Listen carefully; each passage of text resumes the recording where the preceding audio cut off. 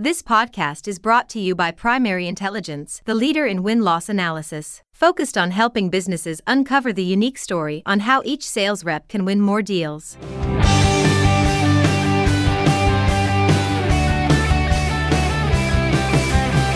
Hey everyone, and thanks for joining me on another rousing edition of Sales Intelligence Weekly, brought to you by Primary Intelligence. I'm Ryan Queller. As sales leaders, we are always trying to empower our reps. Right? When they win as individuals, you win as an organization. But for B2B businesses, the time your reps spend with your buyers is shrinking, right? We've talked about this. We've mentioned this on previous episodes. But as B2B buyers' journey shifts to this digital experience, it's estimated that your reps only get 5% of that buyer's journey, roughly 5% of that buyer's journey. And in that shortened window of time, they're still expected to build trust, differentiate from competitors, and demonstrate value to close deals at an accelerated rate, right? Everybody wants growth. Can you feel the tension between these two seemingly opposing forces? Can you feel it? This tension exponentially increases pressure and responsibility on sales leaders and coaches to understand where reps need help and where to focus coaching efforts to make an impact, build sales rep confidence, and increase win rates. So how do we do it, right? How do we identify where and how reps need to be coached?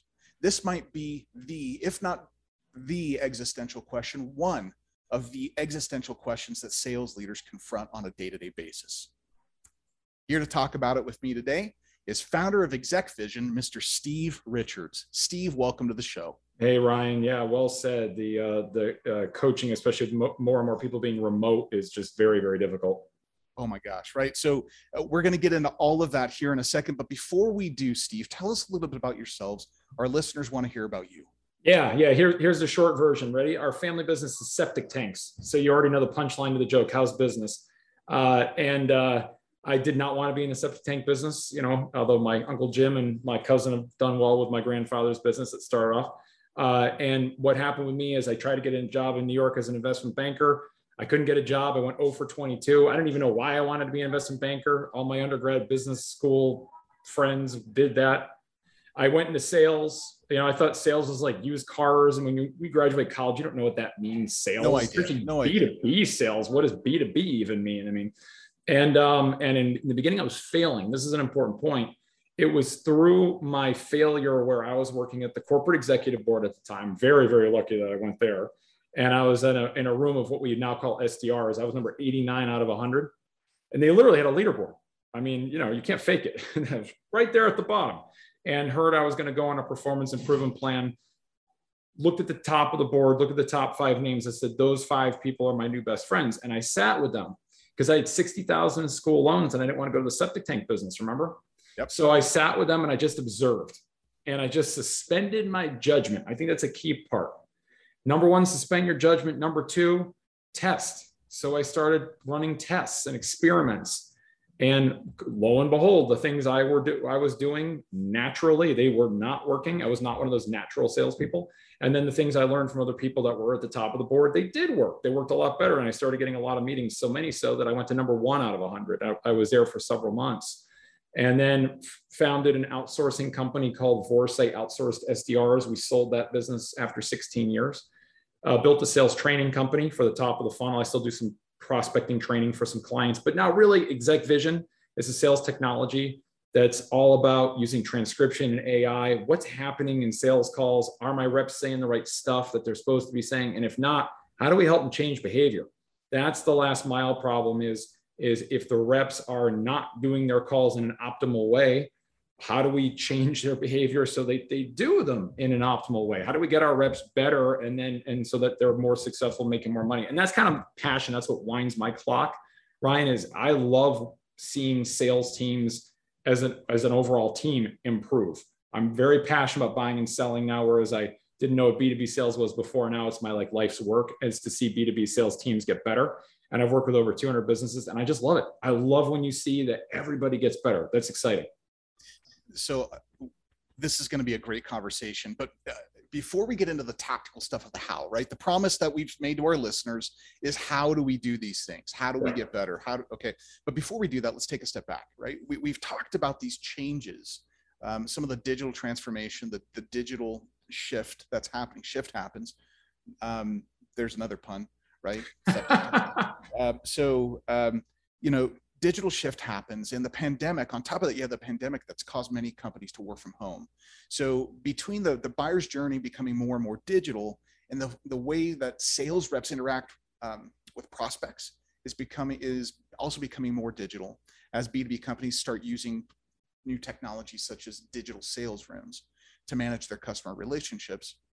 How is this impacting? What we're going to get to is how is this impacting your frontline sales reps? But before we do, there's one last piece of information that I want the listeners to understand.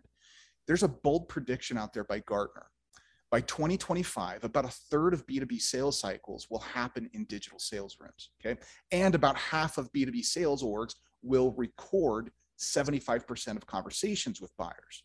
So all of this change, all of this shift is happening.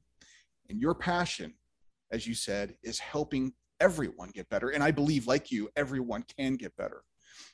What I want to understand is how all this change, how will all of this impact these frontline sales reps? Yeah. And here's the thing. There's more information for the frontline sales reps than ever before too. I've been hearing all of the analysts and, prognostications forever and ever and ever that there are going to be fewer and fewer and fewer salespeople. We're just not seeing it happening. Now, at the same time, what we are seeing happening is the job of that sales rep is trickier, depending on what you sell, who you sell to. You don't have as many at bats. The margin of error is smaller than it was before. In terms of what that day-to-day looks like for that sales rep, tons of information about buyers and what buyers are doing and their behavior at any given time. There's anything from intent data. There's anything from, kind of competitive understanding of where and how they might be looking at other providers in your category. You've got a lot of information about, as people are moving from company to company to company. For example, there's companies that are merging like pipeline signals that are notifying you of that, whereas before that was kind of cloaked and there was a mystery. We wouldn't really hear about a job change until quite a bit down the road. There's a lot of things that converge that when you have those conversations, they are critical. So I think that the net of all of it is number one, an average salesperson has to be really good at taking all this digital signals and all this data that's coming at them and turning it into something meaningful where they can, like, day in and day out have a habit around, I'm going to go look at this information this way at this time. And then number two, when you got in that bat, when you have a conversation, they're so precious, you got to make the most of it. Okay. So you use the word tricky, and I think that word could be complex. It could be tension. It could be friction. It's difficult, right? And at the root of all of this is change for this frontline sales rep. But there's somebody else inside most sales organizations, B2B sales organizations, that are also being impacted. That's the sales coach. Mm-hmm. How do these same changes impact the sales coach? Well, the sales coach before was, let's say it was an inside sales team pre-pandemic, right? You would hear what they were doing. I mean, when we started Vorsight, I'll just tell you a story. Vorsight was my outsourced appointment setting business. So we started in 2005, sold in 2021. At any given time, we'd have, in the beginning, 5 or 10 people for the first several years that were doing outsourced SDR work. They're basically cold calling and getting appointments for our clients on an outsourced SDR team.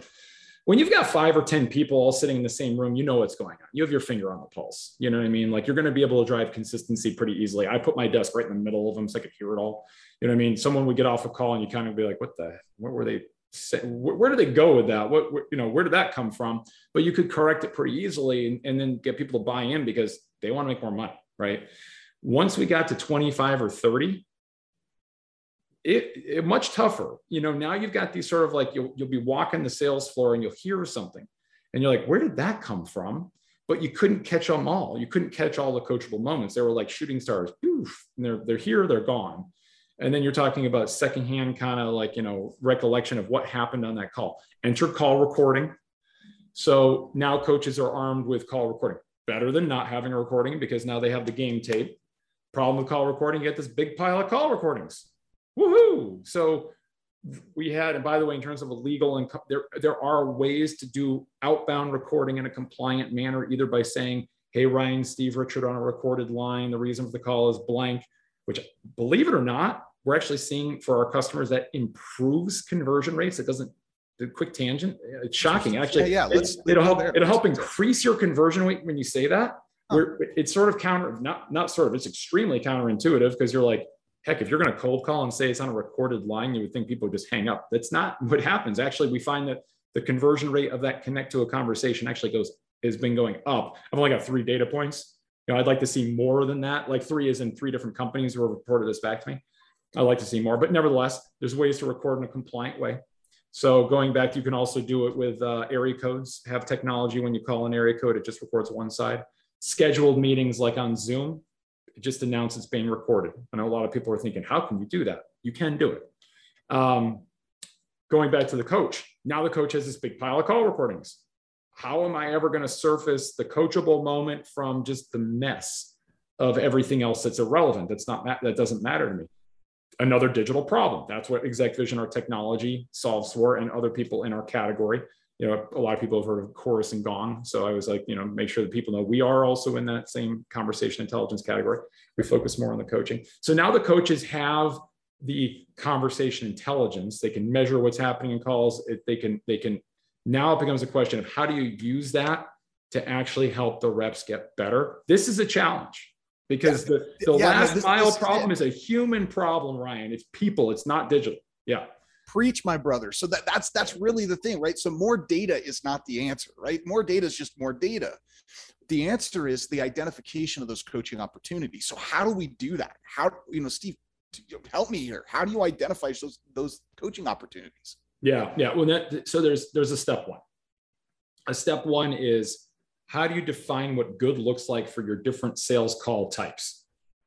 And if you go to most companies and say, what is a good discovery call? What is a good cold call? What is a good demo? What is a good, quarterly business review for a customer success person or an account manager? And you say, what are the 5 to 10, what we call key behaviors for that call type? And, if you go to a discovery call, they're almost always going to say, does the rep ask open-ended questions about the challenges and the pain points and those kinds of things, right? I mean, that's a logical thing to put in discovery. Now, other organizations will then say, well, that's not just enough. Does the rep then attempt to quantify the impact? You know what I mean? So do they try to tie it to something, versus other organizations will focus more on qualification. But the idea is that for every call type that you have, you can really distill it down to 5 to 10 key behaviors. And the way you want to think about it is that sales calls are kind of like jazz.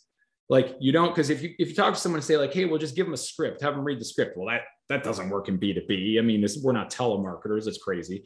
And at the same time, if we say, well, just let them do whatever they want, just let them wing it. Well, that's not going to be terribly effective in driving consistency, especially if I have like 50 reps. What are they all saying? I have no clue. We know that there are behaviors that are optimal. So jazz, you play the notes in the piece and then you get to improvise. So it's like, are the reps hitting the right notes? That's the first and foremost thing. You know what I mean? And a lot of them are simple. Like, do they open a scheduled call, setting some context and agenda? You would think that would be like a universal, like, oh, geez, 100% of scheduled discovery calls or demos must have some kind of an agenda or a purpose statement for the call objective. No, it's really not very good at all. It's more of like a third. And then things like closing for definitive next steps. Let's close.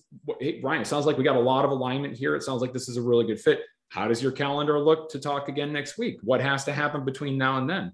What does the mutual action plan look like? So going back to the whole point we were talking about before, you define good in terms of first a scorecard that the coaches will use later. And then secondly, this is where some of the magic comes in, the keyword topic trackers, which is there is a vocabulary, there is a language of what good is for these things. So pain, let's take like Sandler pain funnel for a minute. A lot of people know Sandler sales training, and they teach this thing called the pain funnel. And the pain funnel is basically, I don't have it in front of me, but it's more or less like, how big of a problem is it? What have you tried to do in the past to solve this problem or to address this? What's worked or hasn't worked? Who else does it affect? it's like the very kind of specific set of questions you ask. They call it the pain funnel. Okay. There is a vocabulary for the pain funnel. We have distilled the vocabulary for the pain funnel into a tracker. So now we can measure, did that happen or not? So if we're working with a company that's all in on like Sandler sales training, for example, like we're all in on Sandler. Great. Well, you put your reps through the training. Yep. After that, what'd you do? We certified them. Great. Great. How did they do? They all certified. They checked out. Awesome. But now, Ryan, we have this little devil that comes in called the forgetting curve, because humans' brains are designed to purge information. Our brains are perfect for getting machines. And it turns out it's just like a computer. There's the RAM in your computer, your short-term memory, and then there's the long-term memory, the hard drive. Almost like 90% of the stuff we take into the computer will then purge when the short-term memory, the RAM, gets dumped overnight.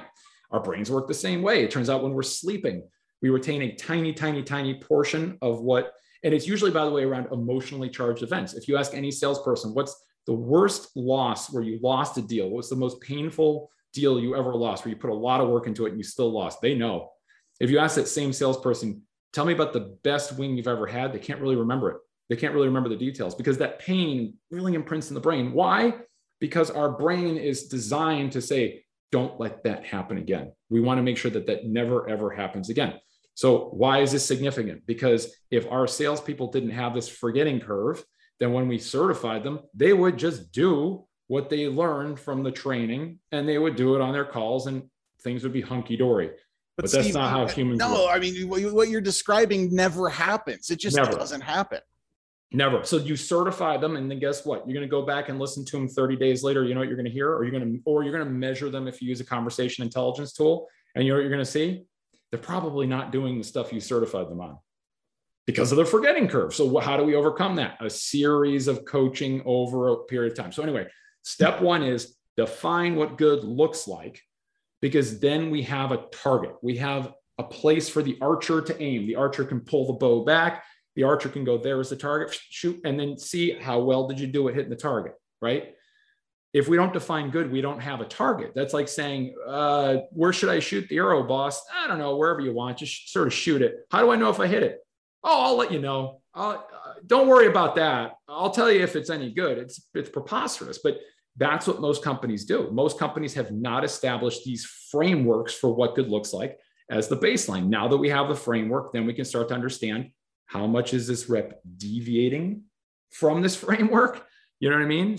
Some deviation's okay, but too much deviation is a bad thing. That would be like the musician in jazz that just goes off into a different key with the rest of the band on a different key. It wouldn't work out. So, okay. So you just, Brent, mentioned a ton of stuff. But I want to focus in on the thing that I think is one of the most difficult, and that is the actual behavior change. Right. So, and I love that you went there, right? You're a technology company, but really what I'm hearing you say, you're a behavioral change organization as well, which is phenomenal. The marriage of those two things is where it's at. So I want to go deeper here. Yeah. Okay. So defining that framework and defining, what good looks like is really important, but you record the call, you find that they're not doing the thing. They forget the certification, the training that they went through. How can you help reps better internalize the coaching that you give them, right? So you've got the framework, you've identified good, you're recording the calls, how do you help them internalize it? Great question. Okay, so this is extremely counterintuitive. People value more what they conclude for themselves than what they're told. It's an axiom I learned from my mentor, Tom Snyder, and it's worth repeating because this will make it very concrete for the people listening to this. So people value more what they conclude for themselves than what they're told. Let's make that practical. Do you know anybody who quit smoking because one of their friends told them to quit smoking? I don't. No. The only people I know who ever quit smoking, they decided they were going to quit smoking. You know any anti-vaxxers? I sure as heck do. Any of those people that eventually decided to get the shots, you know why? They decided they were going to get the shots. You could talk to them until you're blue in the face.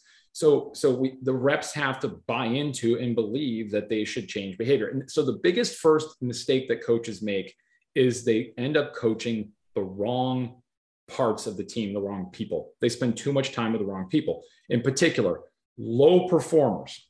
So actually, when I was at Corporate Executive Board, I mentioned they had this really good research, the Challenger sale team, which later Challenger became its own company, but they looked at coaching across a bell curve of performers. Your kind of low performers, average, high. And you would think if they're all getting coaching by the same amount of coaching, they'd all get better by the same amount. They'd all shift by 20%. It's not how it works. The low performers didn't really get much better. The B players got a big shift, and then the A players got a little better, but not a lot because they're kind of maxed out. So where should you put your coaching? The middle 60%. And we want to put our coaching towards people that actually want to change. So if you've got people who they do not want to change, they don't want to be in a coaching program, and if you're forcing them to be coached, especially call coaching is particularly,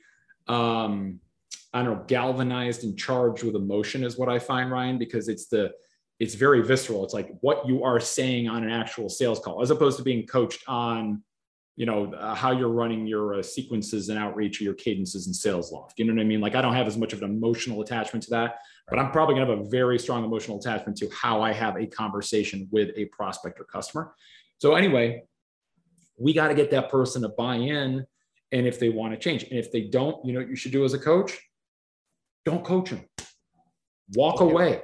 Wait, that is okay. Yes. So at least for now. Keep going. No, you just exploded the brains of almost every sales coach and sales leader out there right now that thinks, nah, I can get them all. Like I can do this.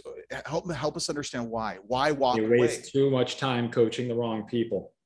The litmus test of a good coach, I shouldn't say the litmus test, I should say the measurement, the yardstick of a good coach is not the amount of time that they coach.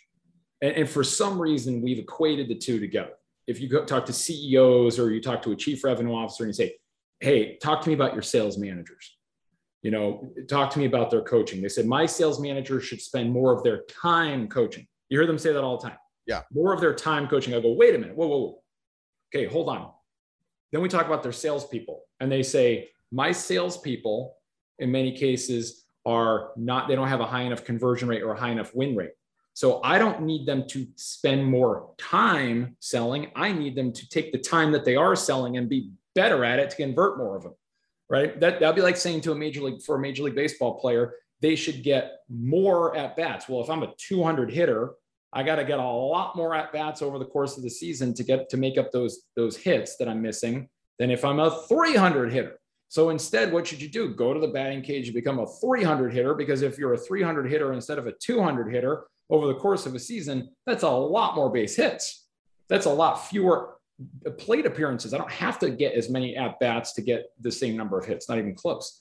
So with the coaches, the real measurement for a coach is how much business impact did the coach create relative to the time they coached. This is very different. If you look at a lot of our big customers, we got big customers, like Intuit's a huge customer, hundreds of coaches. It's not necessarily the person who coaches the most time that has the biggest impact to the business. So that's another thing, Ryan, that we see people who have not done a great job is they coach because they sort of intrinsically think like, boy, we should really be coaching. Like coaching's a good thing. Well, how are you going to measure it? How are you going to measure coaching? They're like, well, we can measure how long it will take. In our system, you can measure the time that the coach coaches. You know what I mean? How much time do they spend coaching in a formal coaching plan or an informal kind of asynchronous, dropping some comments on a call? We can measure all those things and that's all hunky dory. But really what I want to be measuring is the improvement of the conversion rate, the improvement of the win rate. A lot of our customers want to increase the number of products sold per account. Right now, they're selling only one product per account, but they've got 5 products. They want to try to sell 2 or 3 of. It's like saying, do you want fries with that? But they just don't say it. They never say, hey, by the way, do you want fries with that? Yeah, we would like some fries. Throw that in, So they can dramatically impact revenue by doing simple little things like that. But you got to have a definition of good. You have to have coaches aligned on the purpose is not just more. The purpose is biggest business impact relative to the calories burned. I don't want to burn as many calories, but I want to create a lot of coaching impact for the business in terms of something I can measure.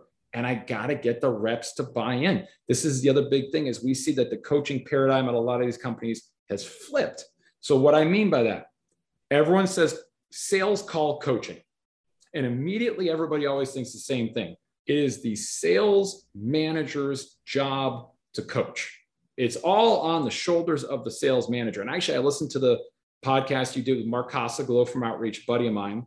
Yep. And he said, who owns the development of the rep? It's the rep. And it has to be, because they have to buy in. I mean, we were talking about our kids, with my kids, if they buy in and want to do something, they'll do it. My wife, I mean, I'm sure, people value more what they conclude for themselves than what they're told. So if you have you create the environment as a coach. If you create an environment where you're in that environment, people are, encouraged to improve, and they given every opportunity, they have a clear definition of good, and then get them to actually listen to one of their own calls a week. And this is a big aha that we saw in our data in our system. We would measure and look at, what does it look like for people who will listen to other people's calls compared to listen to their own calls. And it turns out listening to other people's calls is still good. But even if you listen to one of your own calls a week for 2 months and then score it based on that framework of good. So score it based on that rubric of this is what good looks like. If reps buy into doing that for 2 months, for 8 weeks, it will transform the onboarding time. We're talking about 30, 40% shorter onboarding ramp times, because they hear it, they want to change, they conclude it for themselves, and now the coach is supporting it. And it's a very, very different paradigm. Okay, so you just said something, and I want to draw this point out just straight up. What I'm hearing you say is one of the ways that we can get reps to better internalize coaching is have it be their own thing, but also, people change when it's their change. When it's theirs, they do, right? Got that locked and loaded. There's another major paradigm shift that needs to happen. And you've mentioned several times the metrics that are used, right? What's being measured? Most sales leaders measure the output, right? What was my sales output, or what was our sales results, right? Yep. And you're saying, what I'm hearing you say kind of in here is no to that and yes to another thing, which are behaviors that are like lead measures. So the difference between a lead or a laggard measure. Am I following you right? You got your leading metrics and you get your lagging metrics. And actually there's I'm going to do a shout out on this one. There's the book Cracking the Sales Management Code from Michelle Vazana and Jason Jordan, who actually both happen to be in the Northern Virginia area near me. And in that book, they talk about all these sales metrics. They did this analysis of 207 sales metrics from all these companies, and they put them into buckets. And they said, okay, you have results metrics, which to your point are lag. They tell you what happened yesterday. I can't wave a magic wand and get better sales results. It's too late. Then you've got on the other end of the spectrum are activity metrics. And historically, activity metrics are like, calls, dials, number of new prospects identified, those kinds of things, depending on the role. If you're like a customer success account management person, it'll be like the number of, client checking calls that are completed, that things. And then there's these ones in the middle. So you directly control and impact the activity metrics. But then there's this one in the middle they call objectives. And objectives are kind of funny that you can kind of control, but you kind of can't. And an example, if there's cold calling happening, an example would be, well, the number of dials that you make is a classic example of an activity. Right. Okay. Now you do that activity for what objective? The objective of making those calls is to have conversations with the prospect. They're unscheduled, unexpected conversations, but you have conversations would be an objective. And then what's the result? Completed appointments, or maybe opportunities created in the pipeline. It's the framework they call ROA, results, objectives, activities. So to your point, one of the activities we're seeing sales teams measuring now that they never measured before is the topics that are happening in the call. So if there is this vocabulary that's present or not present, if I look, and I tell you what, I look at ours and it's remarkable. We have some of our account executives that we have one called Quantify the Impact. And Quantify the Impact is all about the ROI and the number of products sold per account, conversion rate, win rate, all this stuff. And the top reps, they're doing that 60, 70% of their calls. They're hitting that note of the jazz. They're using that vocabulary. The bottom reps, 10, 5%, 0%, they never do it at all. So there are these there are these very specific behaviors that if you're doing them, if the reps are doing them, they translate into bigger conversion rates and bigger win rates and bigger deal sizes and all these wonderful financial metrics that are results metrics. They're lagging indicators. This is a leading indicator. So the conversation intelligence industry that I'm in with these other players is we're really pioneering that whole, like, you know, a sales activity is how you do your calls. How do you conduct your conversation is as much of a measurable sales activity as the number of emails sent or the number of dials. Okay. So I love this. So the metric matters. This is a new shift, a new change. And we've talked through some excellent things for both reps and sales coaches. I want to shift gears just slightly, go deeper into the coaching issue. So I was reading a recent article by Training Industry, which we can link, by the way, in the show notes. For those listeners that want to read this article, we'll link it. It mentions that sales coaching is often influenced by interpersonal dynamics between the coach and the sales rep, right? Yep. Which introduces coaching bias, right? Yep. So how can you eliminate coaching bias? I want to shift gears and focus here. How can we eliminate this coaching bias that may come from interpersonal relationships between the rep and the coach? Yeah. And you know, one of them we talked about already, which is that definition of good, because then it's objective, not subjective. That's key. But I'm going to give you something entirely different we have not talked about, Ryan, so far, which is, you know, the adage, we've all heard the adage, it takes a village to raise a child. Indeed, I have. I'm sure we all have. And I think, you know, you're kind of in the same situation I am. I'm around, we're fortunate, we've got a lot of neighbors around here and everything. Everybody's kind of looking after each other's kids, and it's good, you know, and I tell them, parent my kids, like, you don't have to worry about it. You know, like, now corporate executive board did some fascinating research on this where they looked at, and it was published in HBR. I can get the link so you can send it over. Please, and they called it the connector manager. So what they did is, you know how in the Challenger research, they do the whole lone wolf versus Challenger. They kind of have 4 personas, if you will, of salespeople. They did the 4 personas of coaches. And it turns out that the best performing coaches are not the coaches that just have a one-on-one relationship with the person receiving the coach, where the mentee has only one coach. So it's actually better for the person receiving the coaches, the mentee, if you will, to have multiple coaches and input from multiple people. Hence the term, the connector manager. What they talk about in the research is these connector managers don't just say, hey, Ryan, go talk to Shannon. You know, good luck, bye. But rather, the connector managers are making that connection based on something that you're going to be working on. Shannon has the right subject matter expertise for that. You're going to go set up a series of meetings with Shannon, and then you're going to come back and we're going to close the loop on specifically what did you learn, how did you apply it. So it's called the connector manager. And by the way, this is a really, really key point. Some of our customers, some of the things they'll do are they'll actually do manager swapping, which I've seen be very, very effective. Because if you think about it, let's say you have a sales organization of 50 reps, okay? You probably have 5 managers that have 10 reps each. That's a very common hierarchy. Yeah, pretty standard. Pretty common, right? Now, some of those managers are going to have, let's say 3 out of those 10 reps are kind of on autopilot doing real well. You're going to have like 5 of them that are really the targets for that coaching, and then a couple of low performers, right? The 5 that are the targets of that coaching, maybe like 2 or 3 of those 5 are performing, are responding well to the coaching of their direct manager, but maybe 2 of them are not. Also very common. What should you do? Swap those people with another manager. Play that connector manager role.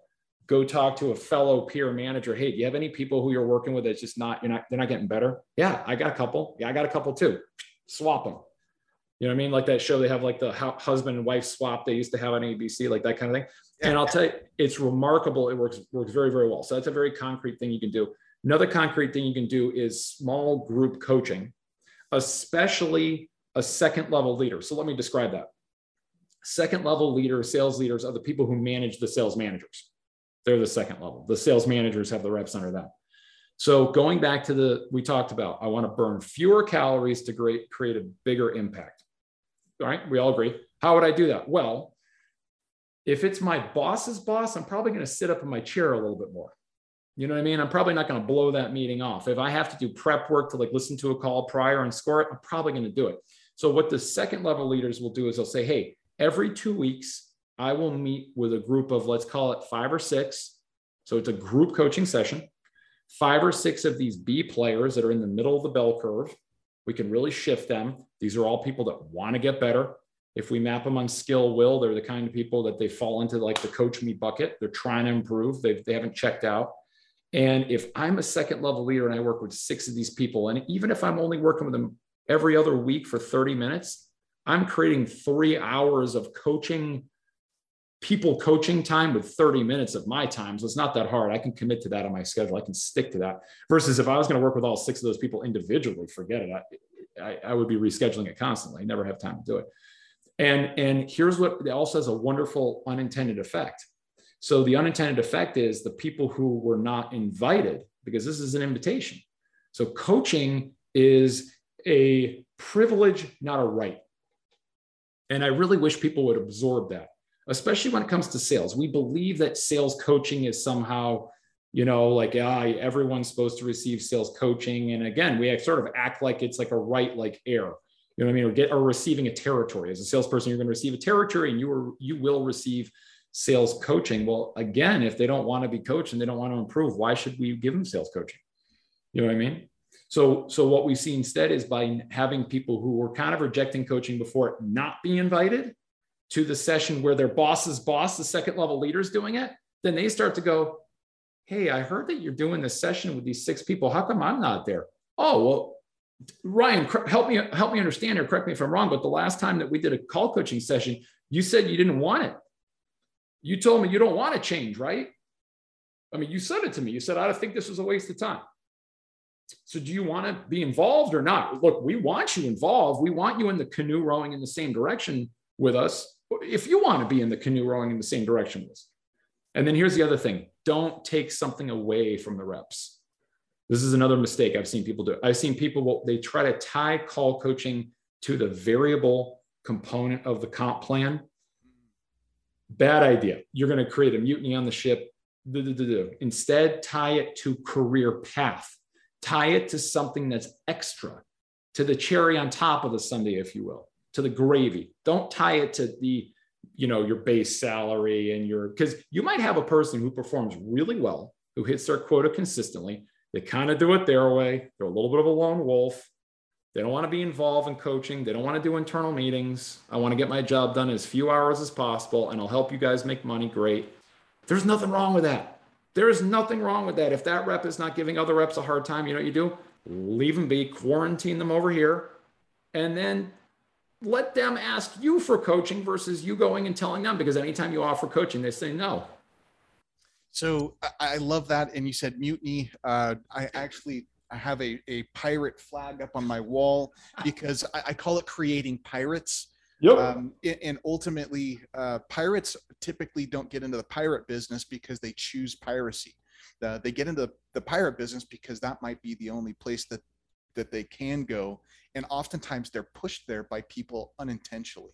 Yeah. So we don't want to create pirates out of our salespeople. I love that. Okay. So we're winding up our conversation here. We've talked through just powerful insights for both the individual sales rep and also for sales coaches. Give me that. Let's land the final punch here.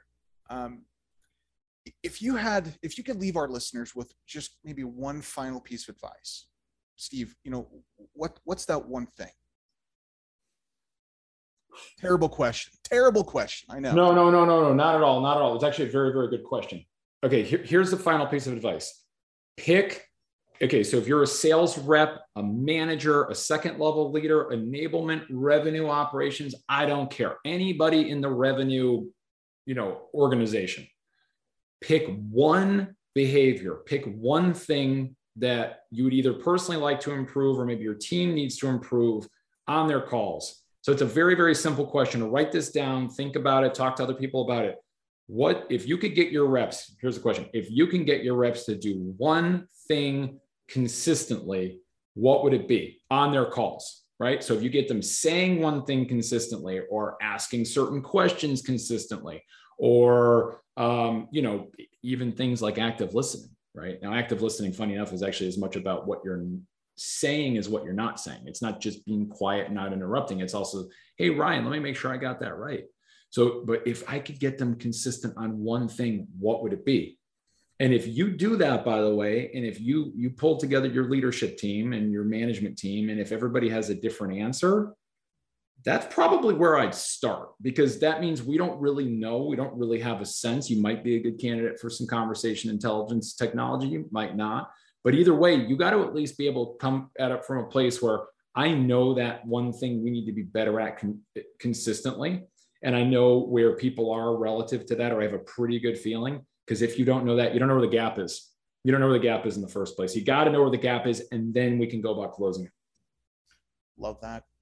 Steve, this has been awesome. Thank you so much for the time today and for the conversation and imparting some of your wisdom with our listeners. Really appreciate it. Ryan, thanks a lot. Sorry for talking your off. And everyone, check out, I do free tips of the day on LinkedIn. So if you connect with me on LinkedIn, you'll get a little free 1-minute tip every day about sales. Okay. And just plugging that further, those tips are fun. They're usually involved, and I've watched many of them usually involve Steve running someplace and or a headband. So check out those tips, team. Thanks again, Steve.